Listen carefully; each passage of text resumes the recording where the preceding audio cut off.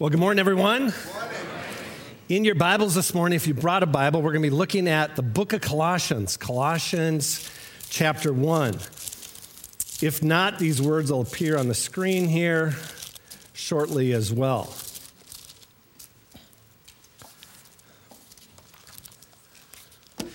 Colossians chapter 1.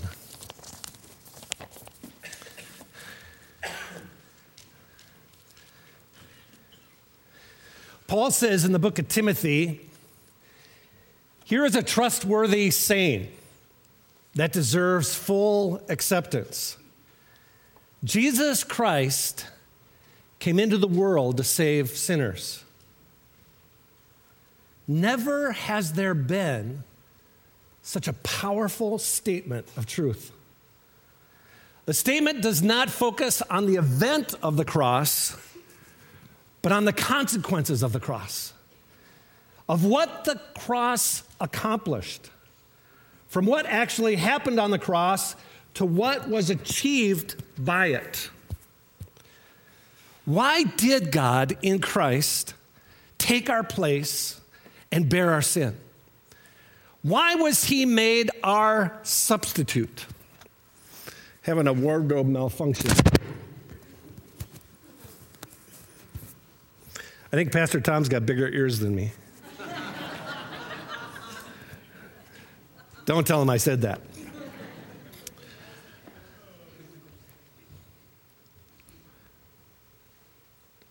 What did he accomplish with this self-sacrifice? It would be hard to exaggerate the magnitude and significance of the cross of Jesus Christ. Truly, when Christ died on the cross and raised from the dead, a new day dawned. A new age began. The blessings of such a great salvation are so richly diverse that they cannot easily be packaged or neatly described. Instead, several pictures are needed to portray these blessings, just as a church is presented through the metaphors of the bride, the temple, the sheep of his pasture. So in the same way, this idea of salvation has many vivid images with it. That of rescue, redemption, reconciliation. And it's precisely those three things that I want to speak to you about today. These images of rescue, redemption, and reconciliation. There is certainly a depth and a breadth of what God has done on our behalf. And it is my prayer that we will see the beauty of that today as I speak. So let's read this passage together, Colossians 1, starting at verse 13, and then we'll pray and get started. For he rescued us from the domain of darkness and transferred us to the kingdom of his beloved Son, in whom we have redemption, the forgiveness of sins. He is the image of the invisible God, the firstborn of all creation. For by him things were created both in the heavens and on the earth, visible and invisible. Whether thrones or dominions or rulers or authorities, all things have been created through him and for him. He is before all things, and in him all things hold together. He is also head of the body, the church, and he is the beginning, the firstborn from the dead, so that he himself will come to have first place in everything. For it was the Father's good pleasure for all the fullness to dwell in him, and through him to reconcile all things to himself, having made peace through the blood of his cross. Through him, I say, whether things on earth or things in heaven. And although you were formerly alienated and hostile in mind, engaged in evil deeds, yet he has now reconciled you in his fleshly body through the cross, in order to present you before him holy and blameless and beyond reproach. Do we have one more? Indeed, if you continue in faith, firmly established and steadfast, do not move away from the hope of the gospel you have heard, which was proclaimed in all creation under heaven, and of which I, Paul, was made a minister. Let's pray together this morning. Lord, we want to say thank you for the things that you have done on our behalf. Lord, we want to say thank you for going to the cross and dying in our place, substituting for us, taking that which was ours, that sin, and giving us your righteousness. Lord, we say thank you for that. And we say thank you for the things that you're going to speak to us today out of your word.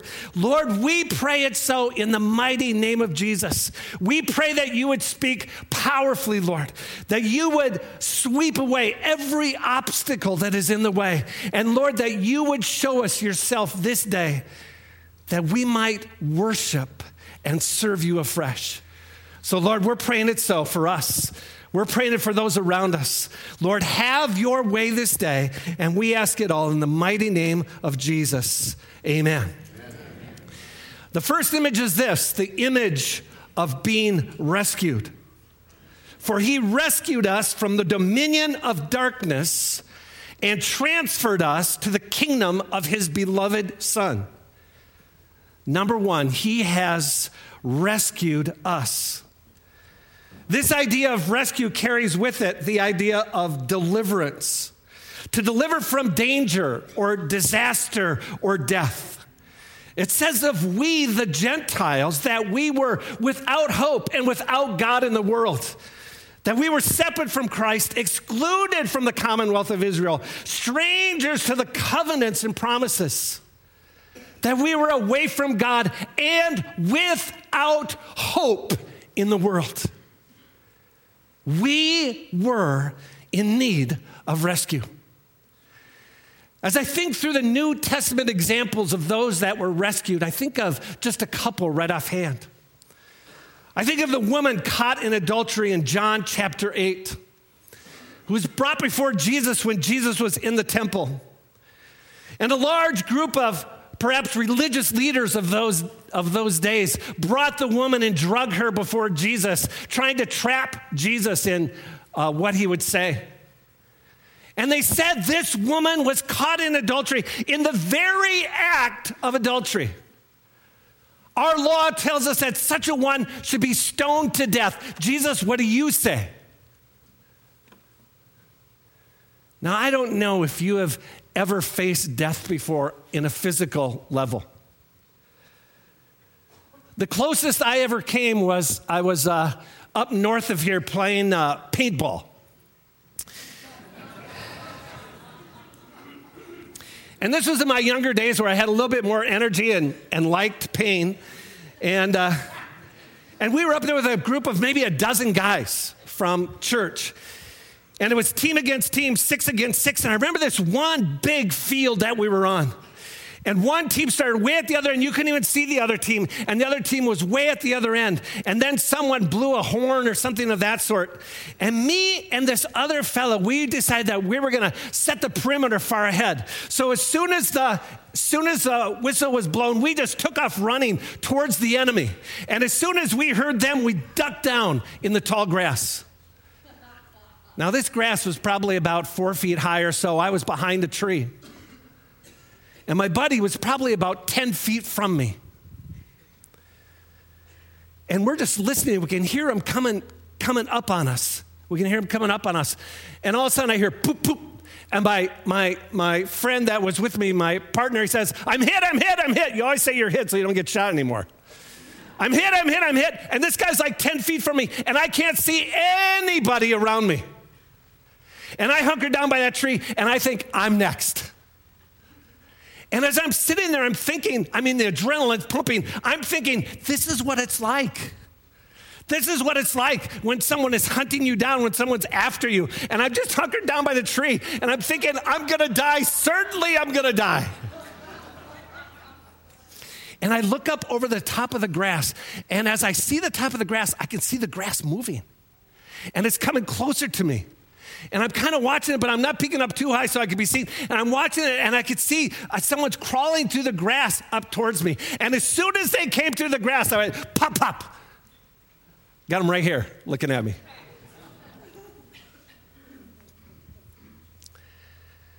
There was another time when I was canoeing up in the Boundary Waters canoe area. And we got there late in the afternoon, and we were going out onto Lake Saginaw, one of the biggest lakes there in the Boundary Waters area. And it was always our goal when we got to the Boundary Waters that we'd load up our canoe and we'd cut out across Lake Saginaw and around American Point and head down around American Point on the American side. We got there late, as I said. It was a windy day, and we thought maybe we're not going to make it across Saginaw today. And so we came out of this canal after we had loaded up our canoe. We came out of this canal, and we could see that there were whitecaps out on the lake. But you know how it is when you're young and full of vinegar and that sort of thing. We decided we're just going to go for it.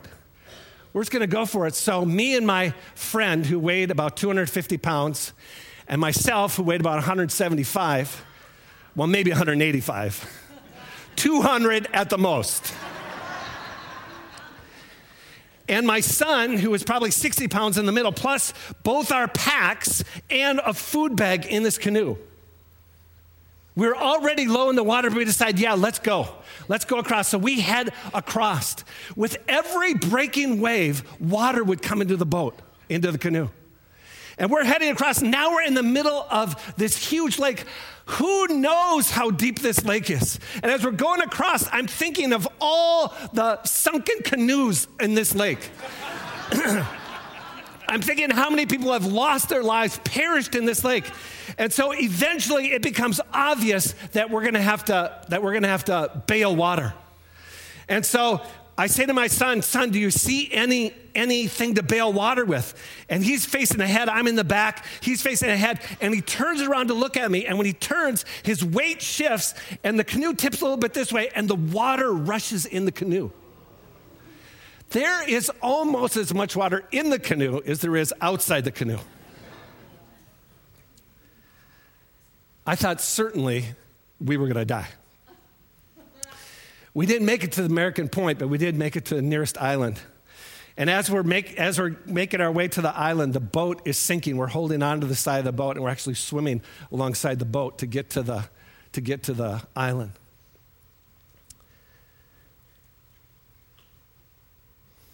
I don't think we can really understand this idea of rescue unless we've been in a similar place. Unless we've been in a place where we've needed to be rescued, that we have been in danger of disaster or death. Paul says here that to the Colossians that we have been rescued, or if you prefer this word, that we have been saved. We've been rescued from that which was disastrous. Sandy and I watched this movie some time ago. She hated it. She thought it was very dull. I thought it was very, very interesting. I don't know if any of you have seen it. It's called All Is Lost. Anybody seen it? That doesn't surprise me. This movie was produced probably and directed, I'm almost sure, and starred Robert Redford. And it's a movie where he is sailing across the Indian Ocean. From Africa to India. He's sailing across the Indian Ocean solo in a sailboat. And he's sleeping in the middle of the night. This movie has almost zero dialogue. Once he calls out a SOS signal and he talks during that time. Otherwise, there's zero dialogue and zero music. But I found that so compelling. I mean, I didn't want to take my eyes off the screen. There were no verbal cues and no musical cues. And so I'm just focused on the screen. What is going to happen to this poor guy next?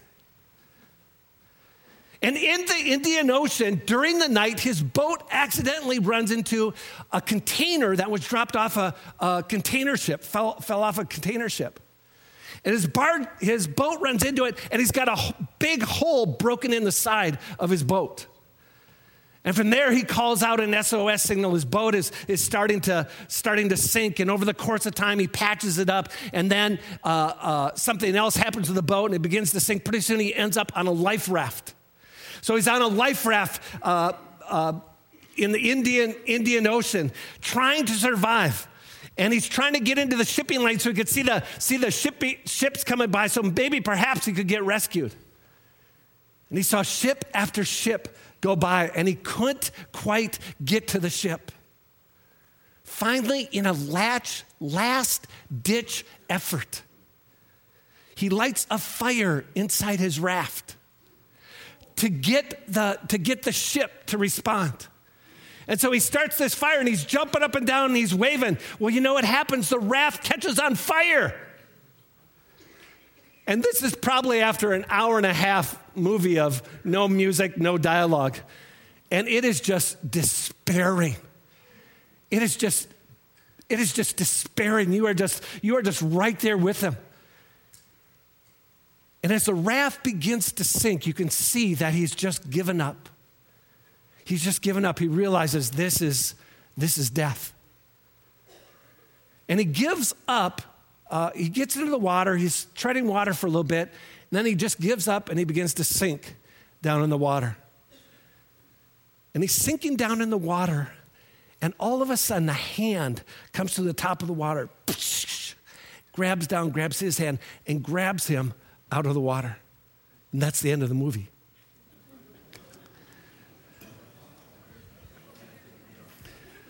I know you're searching for that on your phone right now. You're gonna watch that when you get home. I think it's such a good picture of us being rescued. Of us being rescued from certain disaster, certain danger, certain death. That Jesus came looking for us. Amen. That we weren't looking for him, but he came looking for us to rescue us. But let's read on a little farther. It says here that he rescued us from the domain of darkness, or if you will, the kingdom of darkness. This kingdom is dominated by darkness. The God of this world has blinded the eyes of unbelievers. They live in darkness.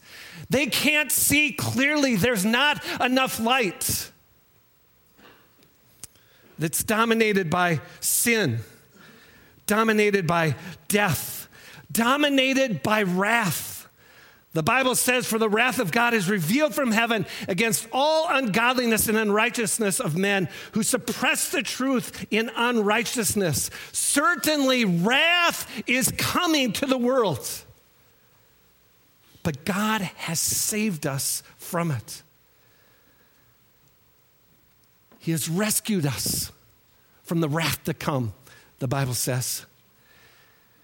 But how many of you know that there's a big difference between getting rescued in a leaky old fishing boat and getting rescued on the Royal Caribbean Oasis of the Seas? When Jesus rescued us, it wasn't an old fishing boat. He rescued us and transferred us, the Bible says here in verse 13. He rescued us from the dominion of darkness, and he transferred us to that dominion of light, or as it says here, he transferred us to the kingdom of his beloved Son, in which we have redemption, the forgiveness of sins. This kingdom, unlike the kingdom of darkness, is full of blessing. Jesus said that I've come that they might have life, and that it might have that abundant life, that overflowing life, more than they need of life.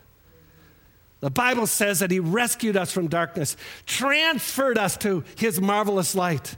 But you are a chosen race, a royal priesthood, a holy nation, a people for God's own possession, that you might declare the excellencies of him who called you out of darkness into his marvelous light. Amen. See, he was on a rescue mission. He was on a rescue mission to save people from darkness and to transfer them to the kingdom of his beloved Son. This is a kingdom of blessing. It is a kingdom of freedom. Freedom from the power of sin. At one time, we were in bondage to sin, but when Christ came and delivered us, we are set free from the bondage of sin. Where before we couldn't help but sin, now we are set free from that bondage. It's freedom from sin, freedom from the devastation of death. The Bible says that we walk in newness of life, that we are now alive to God, that we are alive from the dead, that we have been raised up with him. Death no longer is master over us. Oh, death, where is your victory? Oh, death, where is your sting? The sting of death and the power of sin is the law. But thanks be to God who gives the victory through our Lord Jesus Christ. Freedom from sin and freedom from death and freedom from the coming wrath. This is the kingdom that he's rescued us to. Rescued us from darkness, but rescued us to his kingdom, that kingdom of his beloved Son. Peter, preaching on the day of Pentecost, said, "And it shall be that everyone who calls upon the name of the Lord shall be rescued." Everyone that calls on his name will be rescued. Pastor Dave said, "Go easy, Greg. You have 3 services to preach today."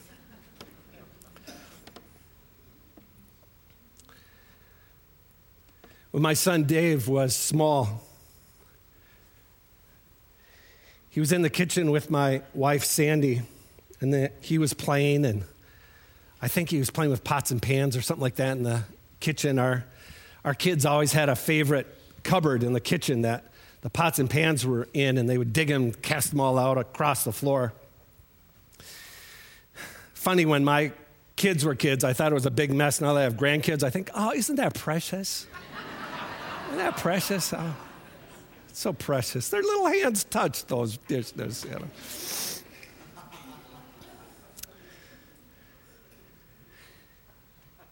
And Sandy got distracted with something, and all of a sudden she heard these words. Help. Help. Help. And what had happened, our son Dave, somehow in playing with these pots and pans, had leaned back on one of the cupboards, and in leaning back, his hair got caught in the cupboard. And he was leaning on it, and he couldn't get away. This hair was in the cupboard, and he was just standing there saying, "Help. Help." It's funny, guys, but it speaks so much of our dilemma. It speaks so much of our dilemma. Jesus, the Bible says, whoever calls upon the name of the Lord will be saved. And really, that's all it is. That's all it is. By calling on him, it signifies a trust within, a belief within that he can help. So our calling unto him is sometimes all that is necessary, just saying, "Lord, save me. Save me from my sin. Save me from certain death. Save me from disaster. Save me from danger." One last story of rescue before we go on to the next word. Many years ago, Sandy and I were just getting started in ministry. The reason I'm chuckling is because I was a junior in college at Bible college studying to be a pastor, and this position opened up in this church that actually Sandy and I were attending. And they said, "We'd love to have you come on staff." And of course, it's going to be part-time because you're at school, but all we can pay you is $85 a week.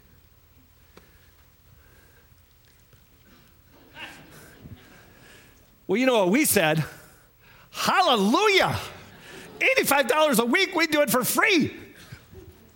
And so we took on this staff position. We lived probably 15 miles away. Now, in those days, 15 miles seemed like a long ways. Now I live on the west side of town, and I drive here every day. That doesn't seem like a long ways. But in those days, that seemed like a really long ways. And Sandy and I really felt like the Lord wanted us in the town we were ministering in. We were in a nearby town and wanted us in the town that we were ministering in. So we thought it'd be really cool to live in the projects. And so we've been praying about this and thinking about it, and we made an application. I forget exactly what it was, but you had to go through some sort of process. And then we got the call. Hey, we have an apartment open for you if you'd like to move in to the government housing. And I thought, oh boy, I thought it's really going to happen. Now, the place we lived in was an awesome place. We were the first tenants there. It was a townhouse that we were renting, front and back door, 2 stories, wall-to-wall carpeting, big, huge kitchen, 3-bedroom. It was beautiful. It was a beautiful place. And we went and we looked at this place we'd been living in, the projects, tile floors, wall-to-wall, white paint, and incidentally, you couldn't paint. And rubber mopboard on the bottom of the walls, and just old cabinets in the kitchen. I mean, this place was as dingy, perhaps, as you could imagine. And I said to Sandy, I said, I don't know if this is really the Lord's will. I'm kind of liking where we are. And she said, well, we have to make a choice. We have to decide which we're going to do. And so I'm talking to her on the phone. I'm in my office at the church. I'm talking to her on the phone. I said, hon, I don't want to do it. And she said, okay, we won't then. And we hung up the phone. As soon as I hung up the phone, I realized I was disobeying God. As soon as I hung up the phone. And I got the phone back, and I called her, and I said, hon, notice the kind of phone I'm using? This is old style. I said, hon, I really feel like the Lord wants us to move. She goes, you know what? I do too. And so we moved into these projects. And of course, everything that you can think imagines in a project happened in this project. And, there's Sandy and I at that age, it probably wouldn't be the case now, but at that age was kind of entertained by all the things that were going on. I remember waking up many times during the night with a neighbor coming home drunk and kicking on the door of his house. His wife wouldn't let him in. And we'd hear her yelling at him, and he'd be yelling and kicking at the door and stuff. And Sandy and I'd be, I forget his name now. He's back and he's drunk. And we'd get up and we'd look out the window. Oh, look what's going on. And of course, our friends had all kinds of friends that we didn't want them to have. And there was always all sorts of commotion out on the parking lot, behind the building. I mean, it was just a crazy place. But next door lived a mom and her young teenage girl. And Sandy got kind of close to them. And when the young teenage girl got pregnant, Sandy was there and knew about it. And over the course of time, the young girl with her mom, it'd just be better if I got an abortion and, ended this. This is just too much to consider right now. And I'm thinking we're just going to get an abortion. Well, of course, this traumatized Sandy. I mean,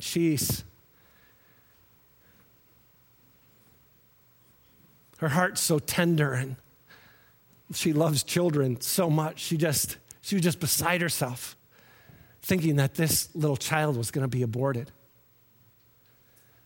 And so on the day that she was to leave for the abortion, Sandy went down to the local pregnancy help place, and she got a little model of this teenager's baby at the stage that it was at. So she got this little tiny model that fit in the palm of her hand.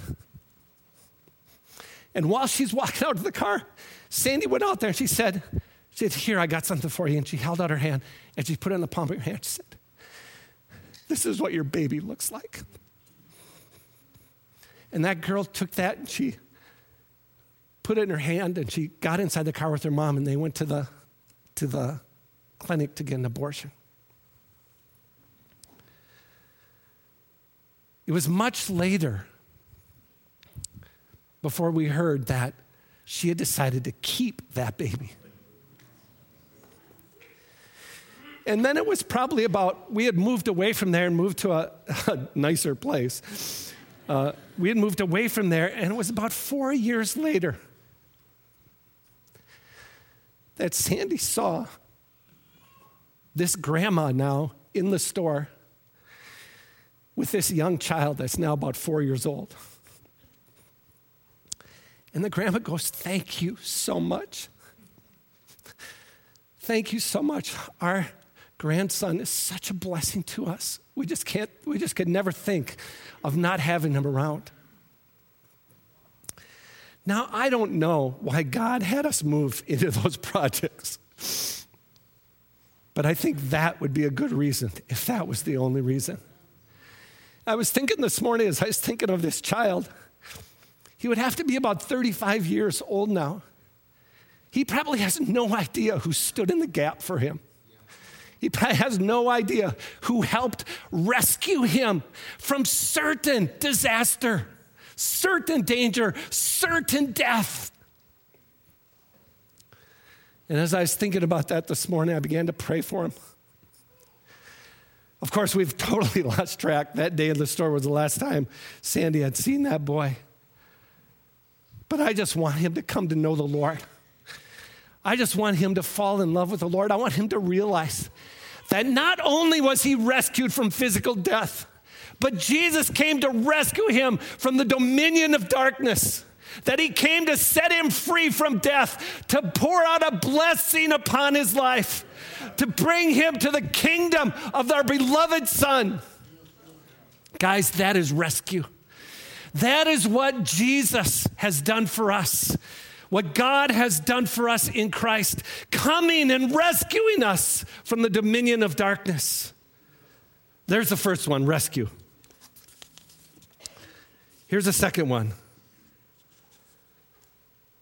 redemption. Redemption. It goes on to say here in verse 13 that he rescued us from the dominion of darkness and transferred us to the kingdom of his beloved Son, in whom we have redemption, the forgiveness of sins. This idea of redemption at its heart is the act of making something better or more acceptable. One person has said it is taking something of relatively small value and making it something into great value. I remember back in the day when I was a young boy, our drawers at home in the kitchen were filled with S&H green stamps. Does anybody remember S&H green stamps? Oh, you guys are old. S&H green stamps, and they were I remember this one drawer next to the refrigerator. It was just always overflowing. You'd open the drawer looking for something, and when you close it, you couldn't get it closed because there's S&H green stamps coming out. Well, for those of you that are younger and don't know what S&H green stamps are, when you go to the grocery store and other places, you would get these stamps that you could redeem later for something of value.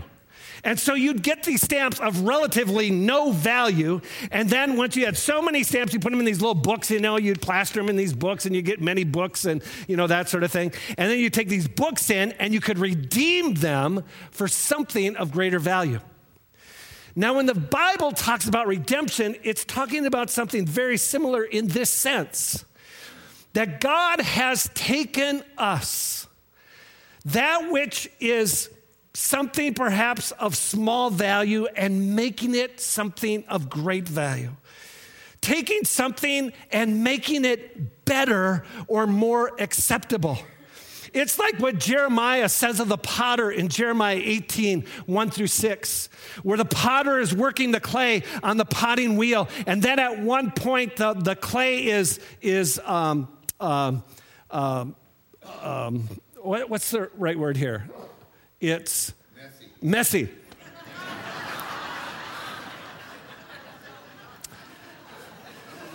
I probably could have came up with something better, but not as quickly. Not as quickly. So something happens to the clay. I forget the word that the Bible uses there. Something happens to the clay. And so he crunches it all down and he begins to make it again. And he makes it into something even more beautiful. And God says in that verse, he says, this is what I'm going to do with Israel. That I'm going to remake Israel and I'm going to make her into something much more beautiful.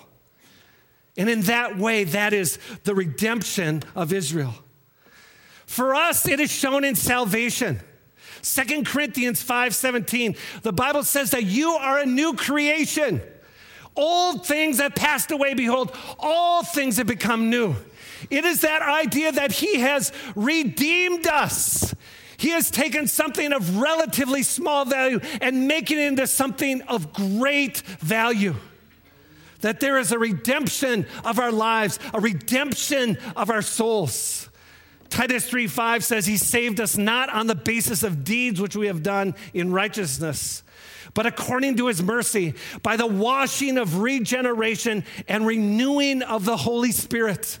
When the Spirit of God comes into our life, that begins to do that work of redemption.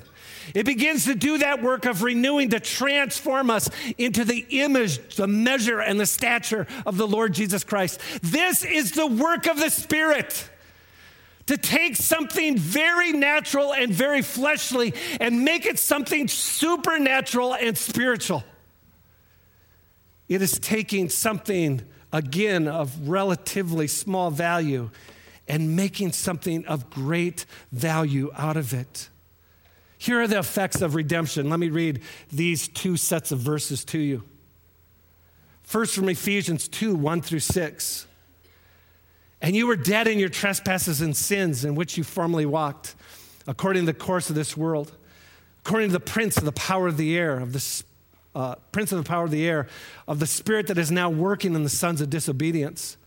Among them, we too all formerly lived in the lusts of our flesh, indulging the desires of the flesh and of the mind, and were by nature children of wrath, even as the rest. But God, being rich in mercy, because of his great love with which he loved us, even when we were dead in our transgressions, made us alive together with Christ. By grace you have been saved. Amen. And raised up with him and seated with him in heavenly places. We were once not a people, but now we've become the people of God. Or do you not know that wrongdoers will not inherit the kingdom of God? Do not be deceived, neither sexually immoral or idolaters or adulterers, nor men who have sex with men, nor thieves, nor the greedy, nor drunkards, nor slanderers, nor swindlers will inherit the kingdom of God. And that is what some of you were. But you were washed, but you were sanctified, but you were justified in the name of the Lord Jesus Christ and by the Spirit of God. We were wayward. We were far away from him, perhaps running in the other direction. God came and rescued us, and not only rescued us, taking us from the domain of darkness to the domain of his beloved Son, but he also redeemed us. He shaped us. He molded us. He's making us into that image of the Lord Jesus Christ. That is what Jesus did on the cross. It is something powerful. We see one of the great examples of redemption in the life of Paul. The scriptures show that Paul was at a time a zealous persecutor of the church. It says that he persecuted the saints unto death, that he was hostile, and that he persecuted the church beyond measure, even destroying the faith of some.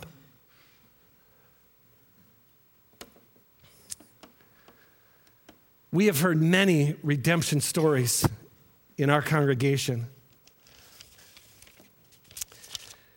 This is a story that was read about 3 weeks ago. I wish I had time to read it to you. It's a story of a young lady coming to Christ. She was born in a teenage relationship. Her mom and dad, as I remember it, were not married. Her dad was 17. Her mom was a similar age, although I forget what age her mom was exactly. And she just lived just a hard, hard life. She was involved with a number of different guys after that. They abused her, took advantage of her, lied to her. They were drug addicts and abusers. And because of that, her life got very, very hard. And then one day, God revealed himself to her. That he met her, that he reached out to her, that he rescued her from where she was. And she says in this testimony, she says, my life will never be the same. My life will never be the same. God has transformed me and God has changed me. God is making me into that what he wants me to be. I think we probably have 100 of those stories that could be told today. 100 stories of where God has come into a life and transformed that life. Although Paul was a violent aggressor against the church, God redeemed him. He redeemed him, and now he became one of God's greatest spokesmen for the kingdom. Not only a spokesman, but hundreds and thousands, and down through the ages, certainly millions of people have come to Christ because of what Paul has written right here in this book, that they have found God because of what happened to Paul. At first, a violent aggressor against the church, and then redeemed and made one of the church's greatest spokesmen. Redemption, and then finally, this word, this third image. So we have rescue, we have redemption, and finally we have reconciliation. The third image is that of reconciliation. This simply means to restore a relationship, bringing together two alienated persons. Most of us understand reconciliation. The Bible talks about this. When a brother has something against his brother, the Bible says that you should first be reconciled to your brother. Or when a husband and wife has something against each other, that they should be reconciled to one another. The problem is that of alienation. It says here in verse 21, and although you were formerly alienated and hostile in mind, engaged in evil deeds, yet he has now reconciled you in his fleshly body through death in order to present you before him without reproach. He says that before Christ, you were alienated. There was a distance between you and God. Now, I think most would say, although I have no idea what Pastor Tom would say, so I hesitate even saying this, but I'm going to anyway. Sounded brave there all of a sudden, didn't it? Most would say that this alienation is not just on not just on man's part, but also on God's part. Remember Isaiah 59, verses 1 and 2, where God is speaking. He says, my hand is not too short to reach out to you, or my ear too dull to hear. But your sins have made a separation between you and me. You see, it's that idea that there is an alienation because of the sinfulness of man. And indeed, man has alienated himself from God and gone his own way. It says in Ephesians 2:12, remember that you were at one time separate from Christ, excluded from the commonwealth of Israel, and strangers to the covenants of promise, having no hope and without God in the world. The Bible goes on to say that we were hostile in mind, or an ongoing antagonism, that we were engaged in evil deeds. Separate, hostile, engaged in evil deeds. But as we read on in verse 21, and although you were formerly alienated and hostile in mind, engaged in evil deeds, yet he has now reconciled you in his fleshly body through death in order to present you before him holy and blameless. This is what God does. He removes the enmity. He removes the enmity between us. He takes it out of the way in Jesus. And now we are reconciled, son and father, daughter and father. That we are his children, the people of his household. That hostility has been taken out of the way, and now we have freedom to approach him.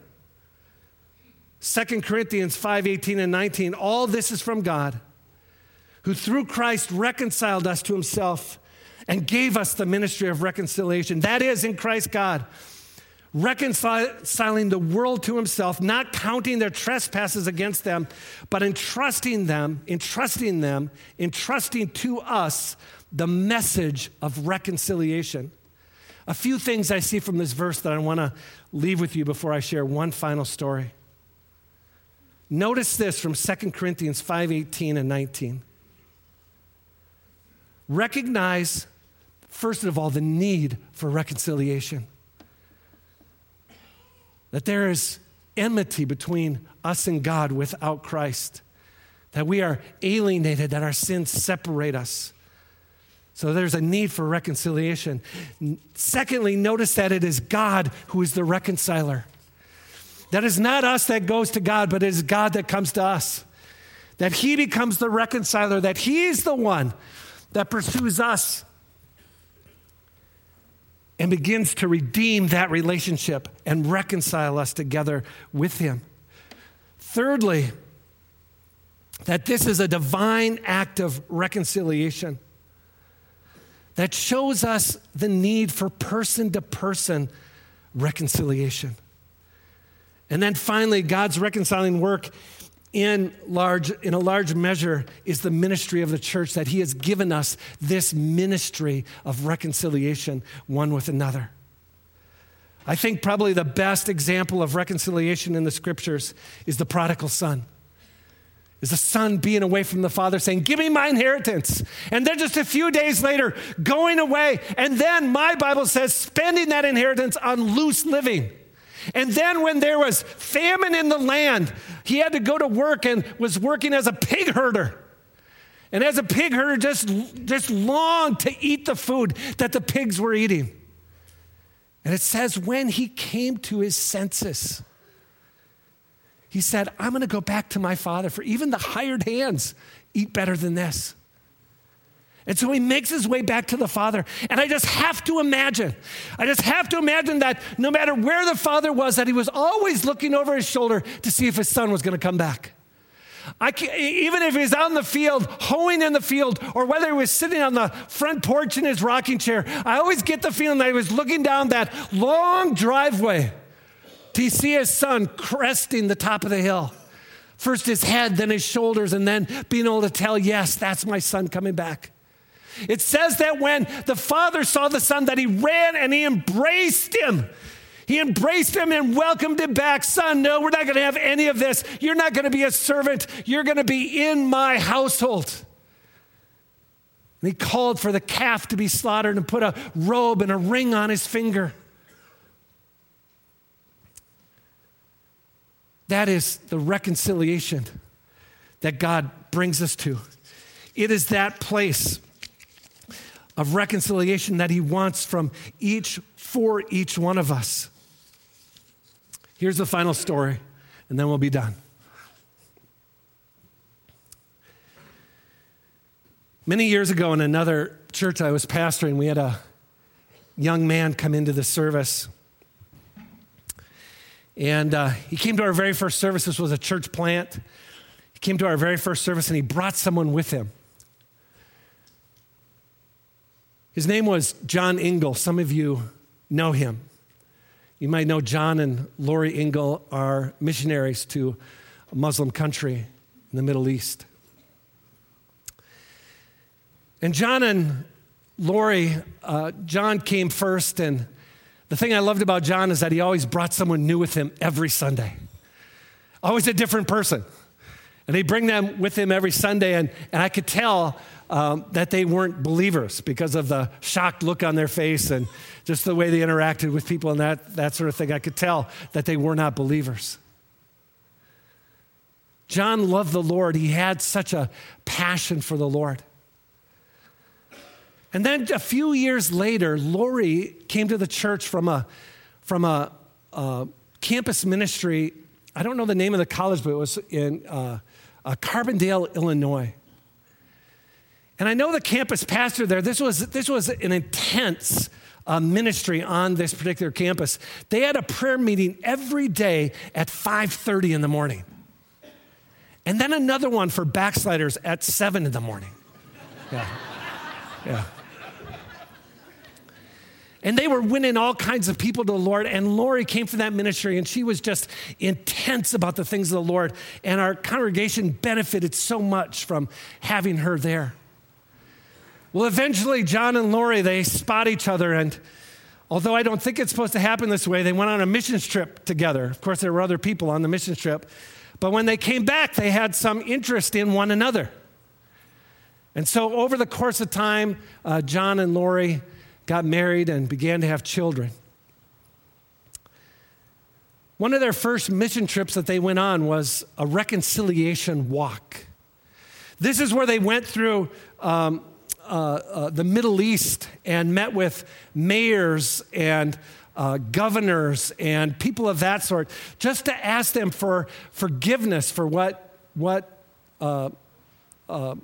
the Westerners had done to their people during the Crusades and things of that sort. So their whole goal was to reconcile with these people. Later on, John and Lori felt like this was going to be a vocational call, and so they came to me one day and said, Pastor, we just feel like God is calling us to this area, and we would just like your blessing. Of course, we blessed that, although I thought for sure they weren't going to make it. I thought for sure this is going to be a tough field. So they went. And while they were there, they had more children, and their children began to grow. You might know some of their children if you've come to the missions conventions here at the church. But their oldest child was named Sarah. Sarah fell in love with a young Muslim boy as a teenager, and that Muslim boy took her away from the Lord. In fact, when she was here in our church for a convention, not this last one, but I think one before that or 2 times before that, she led worship even though she was not serving the Lord at the time. She later told this story. I was talking to John about this yesterday when I was asking him if I could share this story once again, and he said, those days were the worst days of my life, with the thought that the very people God had sent me to reach, now I've lost my daughter to them. The very people that has been our intention to reconcile them with Christ, now I am losing my daughter to them. John said that there were many times that he would have to sit on Sarah to keep her from leaving the house, because he felt if she left the house, she would not come back. She had decided in her heart that she was going to be a Muslim bride. And of course, John would not stand for it. And there was just this clashing, this separation, this alienation, they were enemies. She wanted to go one way, and John wanted her to go the other way. And finally, John gave her an ultimatum. He said, if you decide to marry this boy, then that's it for us. Once you marry this boy and you become a Muslim wife, that's it for us. You can close the door on your family, because you won't have a family anymore. That will be your family.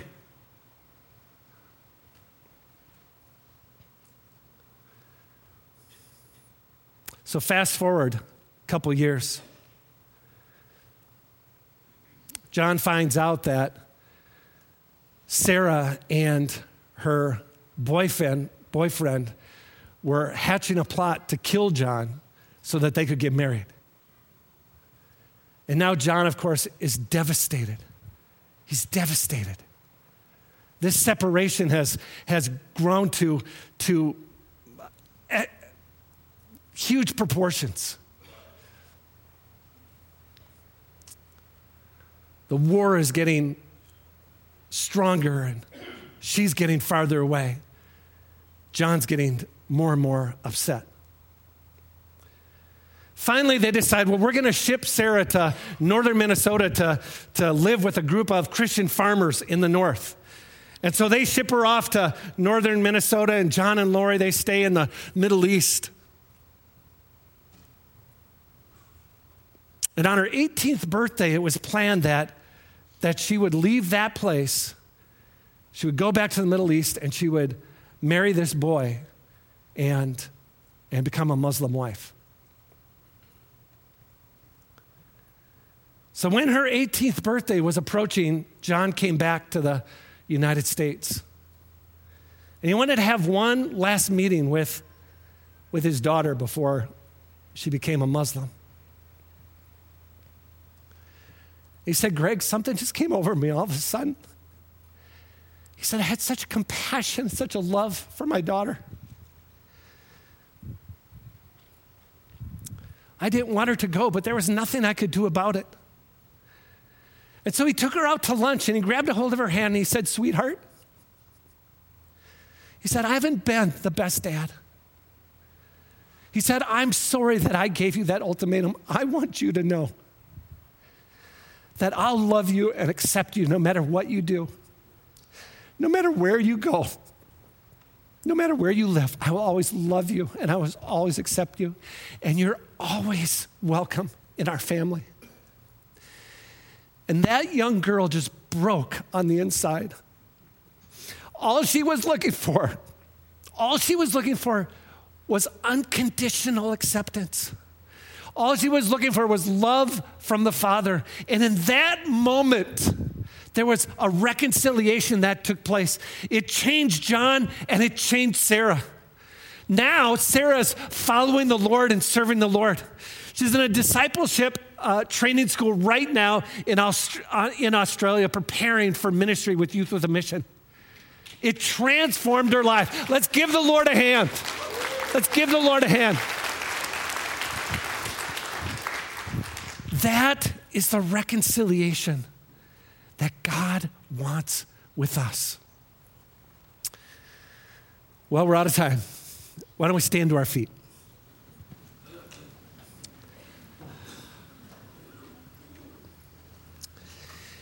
If you'll just close your eyes and shut yourself in with the Lord this morning, I just want to say a few things to you.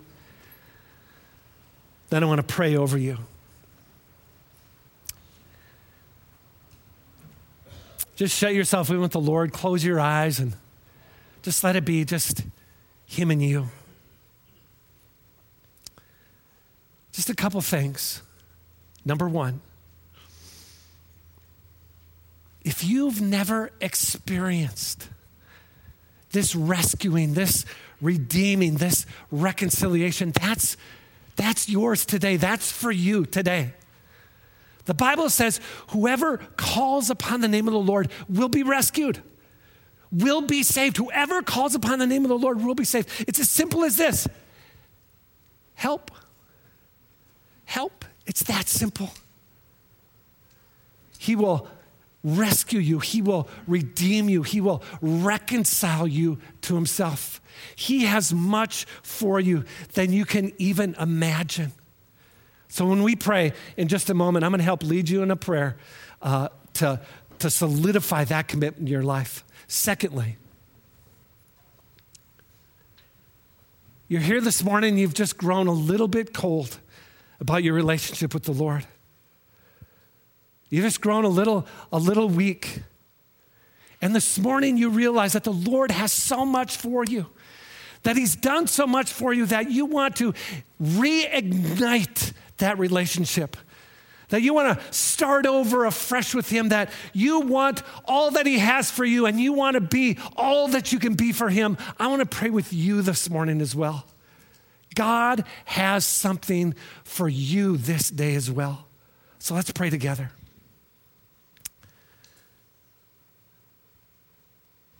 Lord, we realize that we are lost without you.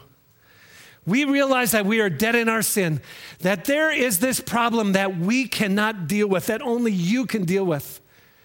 And so, Lord Jesus, we invite you in afresh.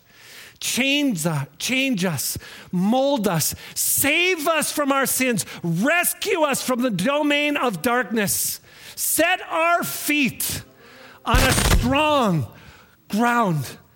Make it what you desire, Lord. So, Lord, come even now.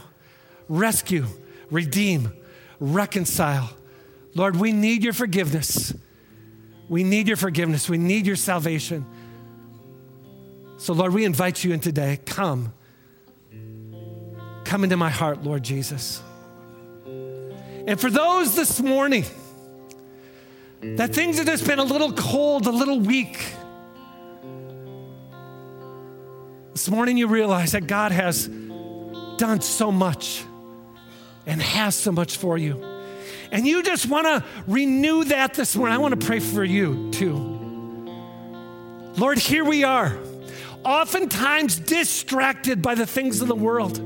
Truth be known that the world often captures our attention more than you do. Lord, we ask your forgiveness for that. We ask your forgiveness for making it all about life down here when you have so much for us in you.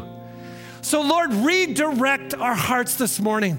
Lord, fill us up afresh with your Spirit. Lord, speak deeply into our lives. Let us know that you are there with us. Lord, meet us exactly where we're at. Meet us in our hardship. Meet us in our waywardness. Meet us in our sickness. Lord, meet us wherever we're at this day and renew us. Renew us. Renew us, Lord. Reveal yourself to us afresh in this day, we pray. And we ask it all in Jesus' name. Amen. Okay, guys, this is how we're going to end this morning. Pastor Brian's going to lead us in a song. Just invite you to worship along during that song. While we're singing, the prayer teams are going to come to the front. If you'd like prayer for any reason this morning, I just invite you to come. Come and receive prayer. If there's physical need, a spiritual need, a financial need, any need like that, you just come. There'll be prayer teams up here to pray with you this morning. If you're here this morning and you've never made a decision to follow Christ, I'd like to pray for you right here at the front. I'll be right in front of the communion table. You come. I'd love to pray with you this morning. So if you're making a decision for the very first time, you come right down here in front. Let's sing after this song. Pastor Brian will dismiss us.